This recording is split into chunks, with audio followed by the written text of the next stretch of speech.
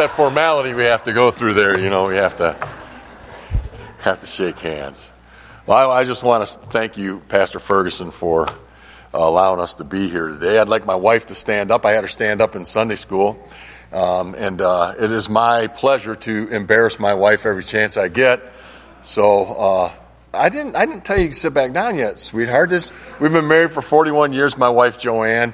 Most of you know my son Bob and Rebecca and Ryan and Evan, and our new granddaughter Lauren Avery's here for her first time. She wanted to come to church and hear Grandpa preach. Amen. So we're very, very grateful and thankful to be here today. Before I get into the message, if you want to open your Bibles to Romans chapter 15, that's where we're gonna start off today. I do want to say a few things. Again, this book, I talked about it briefly in Sunday school. The book was birthed out of our son John's life. People had told us for years while Johnny was alive, you need to write a book, you need to write a book, you need to write a book. And we always just kind of said, yeah, because Johnny had been through so much. And he touched so many hearts and so many lives while he was alive because of the way that he went through all that he went through. And in the back of my mind, it was always, God had never really written the last chapter.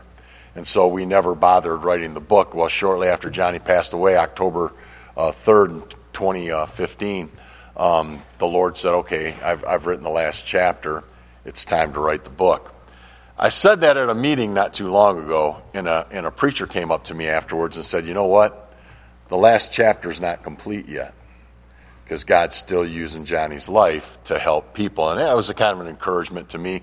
But folks, this book, and I'm not telling you this because we wrote it, but we've heard so many wonderful comments about the book. This book has helped people. If you know someone going through a trial, this book will help them. And that's the reason we wrote it.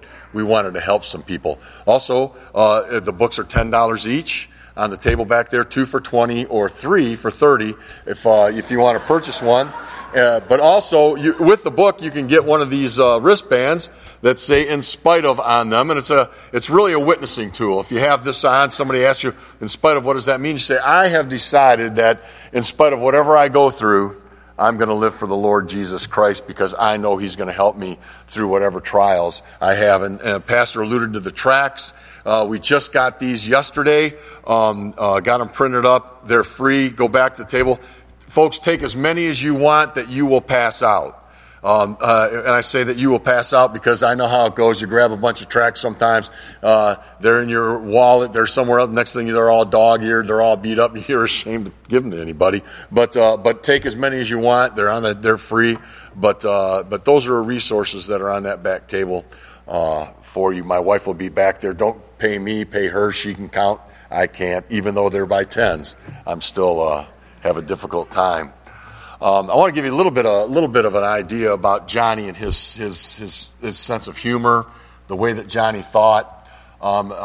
He was profoundly deaf, and one of the stories we share in the book actually is I used to fill pulpits from time to time. We had a deaf ministry at Parkview Baptist Church down in Livonia, and every once in a while pastor would be out of town, be on vacation or whatever, and have me come and fill a pulpit. Well, one church was without a pastor in Canton, Michigan, and they met in a one-room schoolhouse. So it was kind of a small building, and they had a fairly good-sized church, so they packed it out. And so it was really kind of tight in there. And my wife, Johnny, and I went there, and my wife and Johnny were on the front row, and my wife's interpreting, and I'm preaching away. And one of the things about Johnny is he was a clock watcher.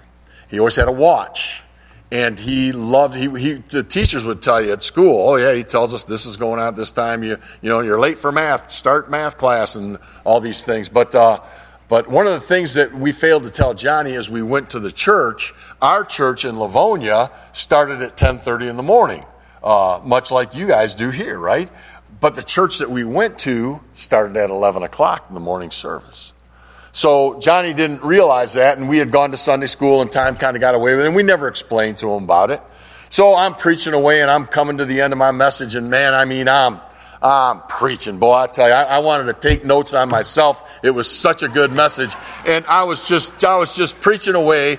And out of the corner of my eye, on the front row, Joanne's interpreting for Johnny, and they're on the front row. I see Johnny out of the corner of my eye go like this.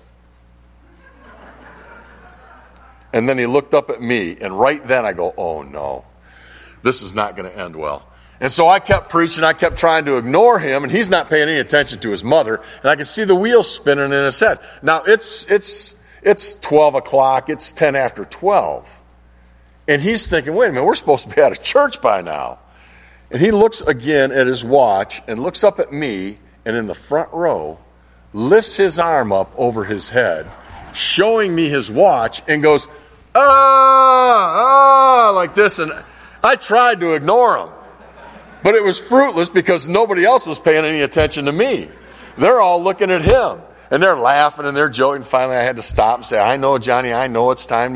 We'll quit. I'm almost finished. And after the service was over, one of the deacons comes up to me and says, brother, you can come back anytime you want as long as you bring your son with you. So they invited me back a couple more times. Amen. But years ago, this goes back probably about 3 or 4 years ago now, Bob needed to borrow my lawnmower. He borrowed my lawnmower, and my wife and I had gone out that evening, and Johnny had a phone that he could text on so that we could stay in communication. And one of the blessings was that we could leave John periodically for stretches of time. Well, Bob wanted to return the lawnmower. And so he texts Johnny and let him know, I'm going to come over. I'm going to bring back the lawnmower to the house. And so he was trying to get in contact with John. Johnny, he always had his phone right next to him. He would do artwork or whatever it was. So my wife and I were going through his phone the other day, and we saw this thread of text that Bob and Johnny had. This is Bobby. He says, I am on my way to your house. I am dropping off Dad's lawnmower. 11 minutes later, Bob texts again, hello. About 8 minutes later, he says, hey, I am at the front door. Can you open it and let me in? Then Johnny answers him, hi, I am good, busy, clean room. Okay, right list movie horror film bored tired. Bobby texts back, I am at your house. Come to the front door and let me in. Johnny, okay, I soon maybe 2 weeks, 2 or 3 mall FYE movie destination collection. Bobby, come to your front door, let me in. I am here right now. Johnny, okay, good night. I don't even remember how you got in the house, son, but I know eventually he finally got in. But that was our son, Johnny, and he's been a blessing. As Pastor said, tonight's going to be a little bit more of a teaching service. I'm going to our ministry is to try to help God's people realize that trials are a blessing. That usually doesn't go over very well. But the fact of the matter is, folks, our testimony. You and I want to reach the lost by God's grace. You may have grown up in a Christian home and you cannot relate to the drunk. You can't relate to the person that's doing drugs. You can't relate to other people that are maybe in other situations in life. It's hard for you to relate to them. But let me tell you something. Every person on this earth have problems. If we begin to try to connect with one another through our trials, God will use us in a great and a mighty way. And that's the gist of our ministry, to try to help people realize God is not punishing you. God is not hurting you. He's not. Don't look at your trials as something that God just could have prevented, but look at them as something that God can use in your life and in my life to build the kingdom of God. So that's where we're at. And so this morning I want to preach from Romans chapter number 15.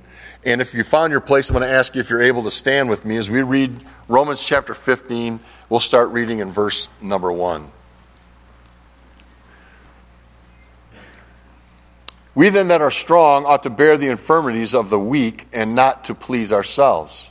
Let every one of us please his neighbor for his good to edification. For even Christ pleased not himself, but, as it is written, the reproaches of them that reproach thee fell on me. For whatsoever things were written aforetime were written for our learning, that we through patience and comfort of the Scriptures might have hope. Now the God of patience and consolation grant you to be like-minded one toward another according to Christ Jesus. Verse number 4 there says, whatsoever things were written aforetime were written for our learning, that we through patience and comfort of the Scriptures might have hope. This morning I want to bring a message, hope in spite of the hurt. Hope in spite of the hurt. Let's pray. Father God, we come to you again this morning, and Lord, we thank you for this time that we can be together under the Word of God, in the house of God, with the people of God. And Lord, I pray that this morning you would just guide and direct as we begin to open the Word and try to preach. God, I pray you'd baptize me with the Holy Ghost. Lord, give me power this morning to bring a message that would encourage the saints of God. Lord, I pray you'd speak through me. Help me to be silent where I need to be silent. Help me to speak where I need to speak. But God, I pray that you, Lord, would speak to hearts. You know every heart that's in this building right now. And Lord, I pray that you would meet needs, you would challenge hearts, and Lord, if by chance there's someone here that does not know Jesus Christ as their Savior, does not have the hope of heaven, Lord, I pray that this morning they would see their need and trust Jesus Christ. So Lord, guide and direct, give us wisdom to follow, and we'll thank you for it in Jesus' name. Amen. Please be seated. Our son Johnny, as Pastor alluded to, was born May 1st, 1987. He came into the world with multiple malformations. He was a very unique child. He had a hole in his face where his upper lip should have been, cleft lip, cleft palate. He was born wall-eyed. His eyes went in two different directions as opposed to being cross-eyed. He had a diaphragmatic hernia, which is a hole in your diaphragm. He had 2 heart valves replaced. He had a kidney transplant. And again, Johnny had well over 40 surgeries. We kind of lost count after a while. Some major surgeries, some minor surgeries, but when it's your child, they're all major. Amen. When it's your child and they go under anesthesia, it's a major event that takes place in your life. When Johnny was 28 years old, he was 4 foot 6 feet tall. He was very short. He had kyphosis of the spine. His spine was bent and bowed, and he didn't walk till he was 5, and then he was aided by leg braces, and really he was in a wheelchair. If we were going to do any amount of walking, he was in a wheelchair. But Johnny was also profoundly deaf. And I let you all know this because he was fearfully and wonderfully made. He was fearfully and wonderfully made by our Creator. In spite of all of Johnny's challenges, he still had dreams and a strong will to survive. He was a fighter. He dreamed of being like his brothers, Bob, and I know that's probably hard for you to believe, but he wanted to be like his brothers, Bob and Jason. You know, he had dreams. He wanted to get married someday. He didn't want to have children, and he didn't want to have dogs because children and dogs run a lot and they scare him. They would startle him, and so he didn't want to have that. But he did want to get married and live independently, kind of. He wanted to. He had actually sat down and wrote a list of qualifications out for the woman that he was going to marry. And he wrote these down. He said, first of all, she has to be pretty. Amen. He wanted to have a wife that was pretty. She needed to be hearing, but to know sign language so she could interpret for him when he went to the doctors or whatever he was going through, so that someone could, speak for him and let him know what was going on. Someone that she would have to be able to take him to the doctors, manage his medicine, someone that could cook, someone that could clean, someone that could take care of him. And I finally realized this boy wants to marry his mother. He wrote out this list, and one day we actually went out to lunch, to dinner with one of the aides from Michigan School for the Deaf, where Johnny went to school, and she was always so sweet. She was always so nice to Johnny, and she was pretty, and Johnny was hoping she'd meet all the qualifications, and Joanne and her had the birthday was the same day. So every other year or so, we'd go out to lunch, and one day Johnny brought the list with him, and as we're sitting at dinner, he takes the list and slides it across the table to her. And me and Joanna are going, oh my goodness, I can't believe he's doing this. And she's going, what do I do? I said, just tell him you can't meet all the qualifications. She goes, well, it's true, I can't. I said, well, just tell him that. I think he'll be fine, And finally she said, I'm sorry, I can't. Johnny was disappointed, but at the same time, he just took the list back and said, fine, I'll find somebody else. Amen. But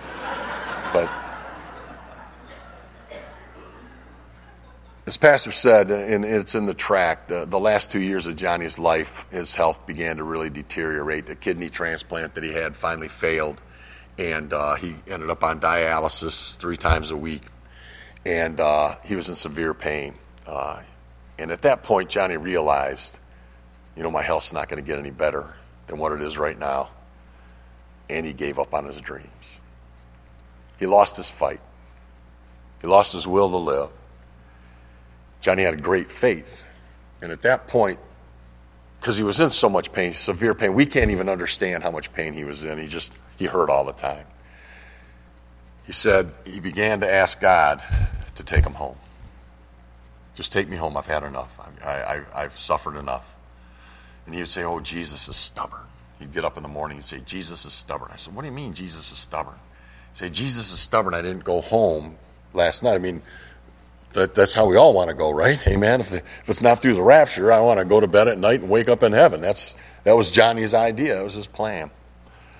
So the hardest thing that my wife and me and my boys, other boys, Bob and Jason, had to do, and Rebecca and Kristen, he asked us to agree with him in prayer that the Lord would take him home. It was a hard thing to do. But we all knew he was going to get a new body. As a matter of fact, Johnny, the reason he knew that he hadn't gone to heaven was because he had an upper plate that he wore all day long. And at night he would take the plate out, and in the morning he would put it in. And when he would wake up in bed, he said he would take his tongue and rub it against his gums. And if he didn't have teeth, he knew he hadn't gone to heaven yet. Because he knew he was going to get him a new body when he got there. So he'd rub his tongue, and that's when he'd say, oh, Jesus is stubborn. We prayed and we asked God with Johnny to take him home. And like I said, on October 3rd, 2015, the Lord took Johnny home. He was home. He wasn't in the hospital. He wasn't hooked up to machines, and we thank the Lord for that. He had gotten up that morning, gotten dressed. My wife was in Atlanta, Georgia. Our other son had just had a baby. She was down there seeing him. And he had gotten dressed. He had taken his walker. He was heading towards the door, and the Lord took him. He collapsed, and they assume his heart just gave out. Now, I tell you all this not so everybody will say, well, the poor Ashleys. I don't tell you all this because, folks, we know that there's a lot of people out there that have gone through a whole lot worse than what we've been through. We understand that. And we also know that everyone in this room has a story. You have it in spite of in your life. We tell you this because, again, we want to encourage you today. We want to encourage God's people. Everybody has it in spite of in their life, some big, some small in comparison, but they're your in spite of. They're your trial. They're your heartache, what you're going through. And what we want you to understand is the Lord wants us to use our trials as a catalyst and not a crutch. Use our trials as something that God can use to make a difference in someone else's life. So this morning, I want us to take a look at Romans chapter 15 and verse number 4 and see the hope that God gives us in spite of the hurt. First of all, God gives us a communication of hope. Verse number 4 says, for whatsoever things were written aforetime were written for our learning. The Word of God is for you and I to understand, to learn, to take a look at the Word of God and see that the God of Abraham is the God that we serve today. The God of Jacob is the God that we serve today. The God of Joseph, the God that took Joseph from the pit to the prison, to the palace, is the same God that we serve today. The God of David who ran from Saul and then eventually became king, is the God who we serve today. The God of Elijah, the God of Elisha, the God of the Old Testament prophets is the God who we serve today. The God of Peter, who walked on water, is the same God that you and I serve today. These things were written for our learning. God that we serve today is the same God of the Bible. Folks, this is not a fairy tale book. This is not a story book. This is the Word of God. And all the things that are in the Word of God really happened. Do you believe that today? And if you believe that today, then friend, you and I need to understand today, these things were written so that today, 2,000 years after Jesus ascended up into heaven, we know that we serve the same God of the Bible. We have the same God. He has a purpose in the pain that you and I go through. Nothing is wasted in our life. The Lord wants to use all the experiences that He allows us to go through for His honor and for His glory. James chapter 5 verses 10 through 11 says, "Take, my brethren, the prophets who have spoken in the name of the Lord for an example of suffering, affliction, and of patience. Behold, we count them happy which endured. Ye have heard of the patience of Job, and have seen the end of the Lord, that the Lord is very pitiful and of tender mercy." Like I told you this morning, when our son Johnny was born, it was a shock to us.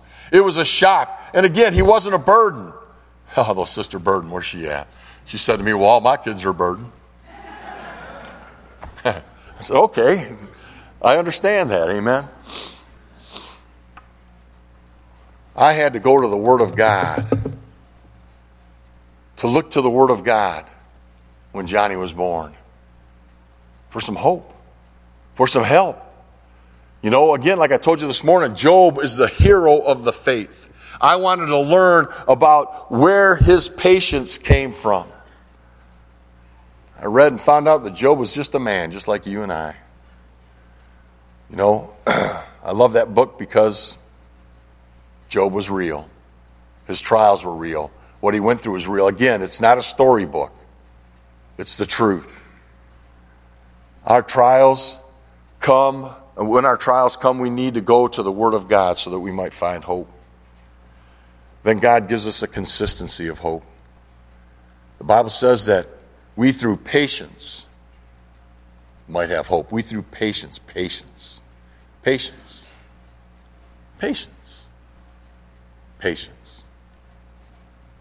People say, whatever you do, don't pray for patience. Why? Because the Bible says, tribulation worketh patience. So we don't want the tribulation. So we say, well, then I'm not going to pray for patience because I don't want the tribulation. The Bible says we have need of patience. We are in need of the patience that God has for us.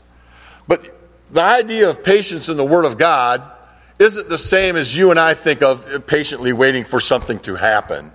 It has the idea of consistency. Consistency in our life. The patience of Job. Job was the same. I talked about it this morning. Job had a walk with God before he went into his trials. He had a walk with God through his trials. And he had a walk with God when he came out of his trials. He had a consistent walk with God through whatever he went through. And you and I need to understand that's where the Lord wants us. To have a consistent walk. Have a consistency about our lives. He wants us to have the same testimony when we go into the trials as when we come out of the trials. Before Johnny was born, my wife and I, as Pastor said, my wife got saved a year and a half before Johnny was born. I had gotten right with God. I had been saved while I was in the service. And man, we were doing everything right. Hey man, we were doing it all right. We were in church Sunday school, Sunday morning, Sunday night, Wednesday night. We were teaching classes. I was driving a bus. I was going to the prison. We were going down to the rescue mission. I mean, man, if there was ever anything, we were punching all the right buttons. Amen? Yet trouble came. Johnny was born. And man, that was rough. That was really rough. We had to make a choice at that point. We had to make a choice. We had to we had a desire to stay consistent. But again, like I talked about in Sunday school, it was hard for us to reconcile the love of God and the pain that we were going through. You know, we could have gave up on God.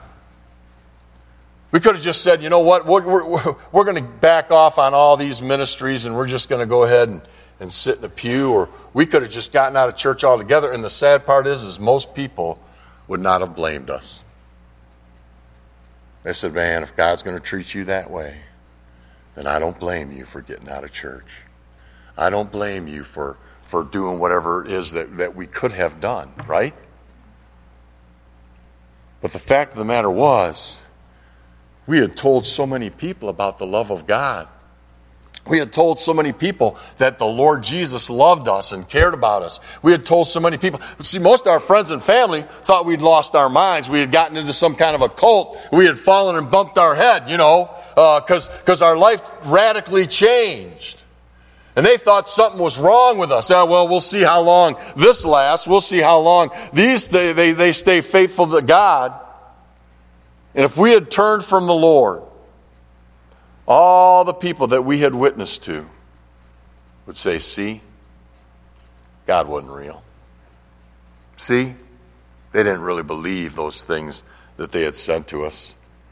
It was our opportunity to show everyone that we knew God is real. The God of the Bible is real. The God that did the miracles in Egypt is real. And it was our opportunity to show all those people, all the naysayers, that you know what? We do believe these things. I can't give you the answers on why this happened in our life, but I know one thing: God wants to use it for His honor and for His glory. Friends and family began to watch every move we made. My dad was not a saved man. My dad, as a matter of fact, was a wicked man at 5 years old. My mom and dad got divorced. My dad was an alcoholic. He beat my mom. And my relationship with my dad for a good part of a portion of my life anyway was, going out to the bar with my dad and sitting and drinking with him. Well, I got right with God and Joanne got saved. He began to watch our life. But when Johnny was born, he began to watch us. I had prayed about 6 months before Johnny was born for my dad. Lord, my dad needs to be saved. He's a tough nut. Whatever it takes for you to save my father, do it. Now, when you pray something like that, what you're thinking is, God, whatever you have to bring into my father's life, whatever trial, whatever heartache, whatever pain you have to bring into my father's life, bring it into my father's life so that my father would get saved. Right? I had someone tell me one time, you prayed an unintelligent prayer, because I hadn't thought it through. And at that moment he said that, I thought, it wasn't the brightest thing I guess I ever did. But can I tell you something? Johnny was born. And when Johnny came into our life, my dad put us under a microscope. Now we're going to find out. Now we're going to see if that God's real. Can I tell you that 6 months before my dad died, he trusted Jesus Christ as his Savior. Based on the Word of God, I believe my dad's in heaven today. Not because he was a great man of God, not because he had served the Lord, but because he trusted Jesus Christ as his Savior. Joanne's parents, religious people, grew up in religion their whole lives, lost. At 80 years old, they bowed at the coffee table. They knelt down at their coffee table in their living room and trusted Jesus Christ as their Savior. Why? I believe it's because they watched our family. And the God that we believed in, the God that we trusted through all that, got us through, strengthened us, shored us up. Not because we were anything, but our God was something. And friend, it's the same God that you serve, the same God that's in the Bible that will get us through. He will give us a consistency in our life. He will give us a consistency of a walk. Too many of us, we're up one day and we're down the next, and up one day and down the next, and we don't have a consistency in our walk. We allow our circumstances to dictate how we are going to react in our life. You know what? I always say that the Christian life is not so much how we act. We're good at that. We can cross our T's, we can dot our I's, we can dress right, we can do all the things that we're supposed to do, and we can act right, we can perform in our Christianity. But friend, your Christianity shines not out so much on how you act, but how you react to what comes into your life. God wants us to have a consistency, a patience in our life. When we depend upon Him, He will give us a consistency of hope. And then can I tell you this morning, He'll give us the comfort of hope. The Word of God, again, will bring us comfort in our times of trial. Psalm 119, verse 50 says, "This is my comfort in my affliction, for thy word hath quickened me." God brings us comfort that produces the hope that we need in our trials, in our afflictions. We need to rely on the Holy Spirit of God to lead us. And I'll talk about this a little bit tonight, when we're trying to comfort someone, the Bible says that the Word of God brings comfort. Amen? Word of God brings us comfort. But when we try to comfort someone with the Word of God, we need to really trust the Holy Ghost, friend. Because sometimes the Word of God that we want to quote isn't going to bring any comfort. Can I tell you, I know I'm a pastor. I'm a preacher. In the Word of God, I love the Word of God, but can I tell you something? That Romans 8:28, at one time in my life, put a knot in my stomach. Well, Romans 8:28 says, all things work together for good to them that love God, to them who are called according to His purpose. Yeah, it's all going to work to your good. Really? You're not going through what I'm going through right now. Your heart isn't breaking like my heart's breaking right now. And people, we had so many well-meaning Christians quote Romans 8:28 to us when Johnny was born. And you just smile and nod, you know. Yeah, I know. But that's not comforting me right now. Again, Job was my comfort. That was my comfort zone. The book of Job. Some people, it may be something different. You know, we knew the truth, but we weren't ready to receive it. Today, I can look back, and my wife and Bob we can all look back and see what God has done. Amen. And it has worked for good. God used Johnny in so many ways, and by God's grace, He's using us today, and using Johnny's testimony. And God's brought in many great things, and I believe many deaf are saved today because of Johnny, and many people have come to know the Lord Jesus Christ, and a lot of them are in heaven right now because of what Johnny's testimony was. I can look back now and see that, but man, when we were going through a lot of those things, it was sure hard to see. We as the children of God, when we go through our trials, need to rely on the author of the Word of God to help us and believe and to trust that He will take us to the place of Scripture that will comfort us in our time of trial, in our time of heartache.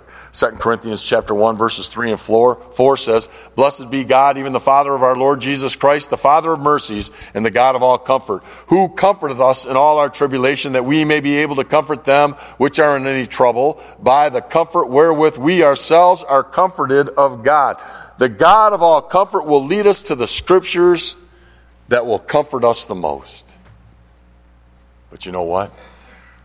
When we're going through our trials, that means we have to get into the Word of God and not avoid the Word of God. A lot of times when we go through hard times, we shut our Bible, don't we, and push it off to the side. Friend, where we need to be is digging in the Word of God and let the Spirit of God comfort us as He promises in His Word that He will give us comfort through our difficult times. Again, for me, it was the book of Job. To others, it might be the Psalms or a gospel, a favorite passage of Scripture, or something that the Spirit of God will show us. You know, the Scriptures related to our heavenly home are great passages of comfort. This past, a week ago last Friday, talk about the unexpected this morning. Our son Jason and his wife were in town with their baby, and we had gone to Greenfield Village, and we were on our way back home. And my wife's phone rang, and we got the news that one of my dearest friends, and a couple that my wife and I have been friends with for 30 plus years, had been at work, worked on a commercial. He was a commercial roofer, been doing it for over 40 years, owned his own business, had fallen off a roof, and was in critical condition at the time, which he ended up dying because of his injuries. Talk about the unexpected phone call, right? But we have hope, don't we? I have hope that I'm going to see him again. I have hope that I'm going to see Johnny again. 1 Thessalonians chapter number 4, verses 13 through 18, talk about the rapture of the church. We which are alive and remain shall be caught up together with them and meet the Lord in the air, right? And the last verse, in verse number 18, it says, wherefore comfort one another with these words. We're to sorrow not as others which have no hope. We have hope. Revelation chapter 21 and verse 4 says, and God shall wipe away all tears from their eyes, and there shall be no more death, neither sorrow nor crying, neither shall there be any more pain, for the former things are passed away. God gives us a communication, a consistency, a comfort of hope, and then God gives us the confidence of hope. The confidence of hope. Hope is an expectation that God's going to do what he said he's going to do. It's not, boy, I sure hope I can make it to heaven someday. No, friend, I have a confidence that I'm going to heaven based upon the Word of God. I have hope. And that's what separates you and I from the lost world. We have hope. It's something that we can depend upon, something that we know. We have an expectation in our life. You know, if the Bible says, you remember the old bumper sticker? If the Bible says it, I believe it, and that settles it. You ever seen that bumper sticker? I always used to laugh and say, no, if the Bible says it, that settles it. It doesn't matter whether you believe it or not. Amen. It's the Word of God. You know, if the Bible says that he loves me no matter what, I can depend on him dealing with me out of a heart filled with love. The Bible says he will never leave me nor forsake me. I can depend upon his presence even when I can't feel it. The Bible says that I can experience pain and joy at the same time. I can have a confidence that I can joyfully sorrow in hope. October 3rd, 2015, I walked into Johnny's room and experienced the deepest grief I've ever felt, the greatest pain I've ever had in my entire life. I saw my son lying there, and I knew he was gone. As I bent down, I held him and cried and wept and cried and wept and cried and wept. The grief was far greater than anything I ever had in my life. But can I tell you something? At that same moment, I experienced great joy. Because as I held that boy in my arms, I knew his faith became sight. God answered his prayers. He was home. He had a new body. He was healthy. And I experienced grief and joy at the same time, friend. And you can have that. They can coexist. The joy that the Lord gives us. Why? Because we have hope. And I hope today that you have that hope in your heart. I pray that you know that hope in your heart today. As the hope that God has given us as we hurt in our life. So a hope in spite of the hurt this morning. Do you have the hope of heaven? Do you have an expectation when you've breathed your last breath here on earth, or that your next breath will be drawn in heaven? Do you have an expectation of that? Could you, like Johnny, pray and ask God to just take you home? Do you have that kind of hope today? I'm not saying we should do that. We should pray that way. Johnny had reason to. But do you have that hope today? Have you come to God on His terms and not yours? Admitting that you're a sinner, confessing your guilt before Him and asking Him for forgiveness, accepting Jesus Christ as your only Savior? And if you have, can I tell you He's given you a communication of hope today? Are you in the Word of God, Christian? Or do you have to go searching on Sunday morning? Where did I put my Bible? Do you have time in the Word of God each day? Friend, you need to have that. You need to have that in your Word. Do you believe today that the God of the Bible is the same God you serve today? He gives us a consistency of hope. Do you have a walk with God like Job did? Walk with the Lord before your trials, walk with the Lord during your trials, and walk with the Lord as you come out of your trials. Because people are watching you, and they want to see some people that really believe there is a God that they say that they do. Because in your trials, in the fire, in the affliction, is where most people live.